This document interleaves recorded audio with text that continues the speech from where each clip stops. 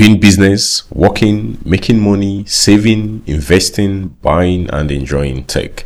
As a seasoned career or business person who is always on the move, it may often be challenging to keep up with the constant stream of information.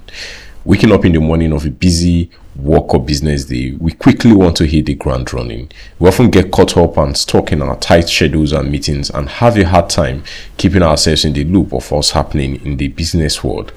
Listening to the news comes last, or sometimes not at all. Being informed, though, has great and interesting advantages. Understanding what's happening in the world in which we live, work, and carry on business, the current state of affairs in our business and tech world, helps us understand our role in it. It can inspire us on a career or business path, or even help us align with social economic improvement.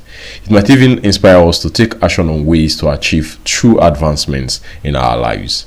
As a professional, it is also critical to keep up with industry news and trends if you want to stay competitive. The good thing is it's now easier to stay informed and updated with current global news, updates, and events. In just a few minutes a day, you can make staying informed on current events a priority, and you might even like it. Make it a priority to remain up to date with current business and tech events. This is your world, and you should have a part in it. What's more, even your friends might be impressed at the insights you have to offer when your next conversation turns into the news of the day.